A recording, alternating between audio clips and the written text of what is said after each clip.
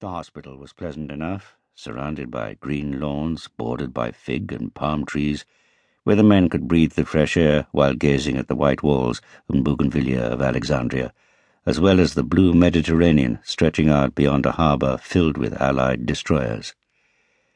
Yet a hospital it remained, with all the boredom that entailed, and Greaves and Sterling had passed their time by swapping stories about their experiences, the former in Tobruk, the latter along the Cyrenaican coast, and speculating on the outcome of the war and how best it might be won.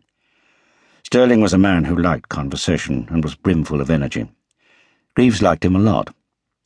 "The problem with Rommel," Sterling said, taking up a favourite theme, "is not that he's invincible, but that we're going about him the wrong way."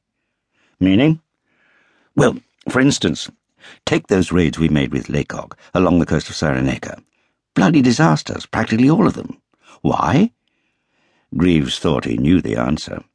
He and the energetic former Scots Guards officer had been members of 8 Commando, posted to General Wavell's Middle Eastern Army with other commandos on attachment to Lay Force, the special unit formed by Colonel Robert Laycock, to mount raids against the Axis forces in Rhodes, Crete, Syria, around Tobruk, and all along the coast of Cyrenaica. However, after a series of disasters, which were blamed on a chronic shortage of manpower and equipment, Lay Force was disbanded and the men and ships used for other, presumably more fruitful missions. "Bad weather?" Greaves began, echoing his own thoughts. "Shortage of manpower and—" "No! That's damn nonsense cooked up by MEHQ to save face. The raids were disasters because we took too many men, inserted by orthodox means, in other words, by sea, and so couldn't keep ourselves hidden, usually being observed well in advance of the raids by Axis reconnaissance planes. The crowd saw eye-ties on the ground, were therefore waiting for us to arrive, all set to cut us to pieces and send what was left of us packing. The very idea of using up to 2,000 men for raiding parties landing by boat is ridiculous. Impossible to keep such an op secret. Just begging for trouble." "We're back to your idea of hitting the enemy with small groups of men rather than whole regiments," Greaves said, completing his packing, tightening the ropes of his rucksack, and glancing along the ward, his eyes settling on a pretty RAMC nurse, Frances Beamish, whom he hoped to get to know better once he was on convalescent leave in Cairo. "It's become an obsession." Sterling laughed. "What's a man without an obsession? How do you think I ended up in this hospital? By trying to prove a point. You don't use large groups of men which are bound to attract attention. You use small groups of no more than 4 or 5 and insert them as invisibly as possible.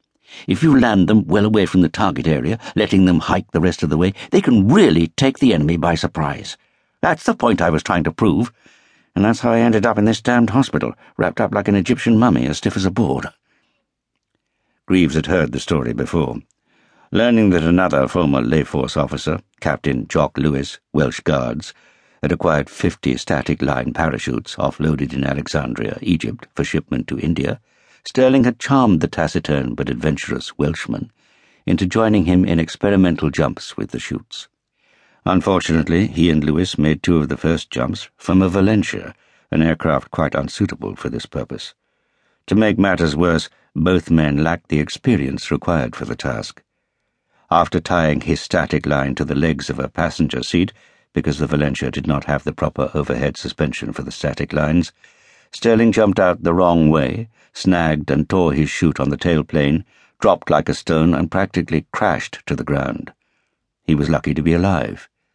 In the event, he had been knocked unconscious by the fall and came to in the Scottish military hospital, badly bruised and with 2 damaged legs. Now, after weeks of treatment and exercise, he was, like Greaves, about to leave for a period of convalescence. "Look," he said, lifting a clipboard off his still-opened rucksack and waving it dramatically in the air. "I even wrote some notes on the subject. Want to hear them?" "I'm all ears." Sterling grinned. "The Germans and Italians," he read, "are vulnerable to attacks on their transports, vehicle parks and aerodromes along the coast. However, plans to land the 200 men of a commando for such raids against a single target inevitably destroy the element of surprise when their ship has to be escorted along the coast, a high risk in itself for the Navy." "I agree with that," Greaves interjected, recalling many of his own doomed adventures with 8 Commando along the coast around Tobruk, when the boats had been attacked by Stukas or Italian fighters.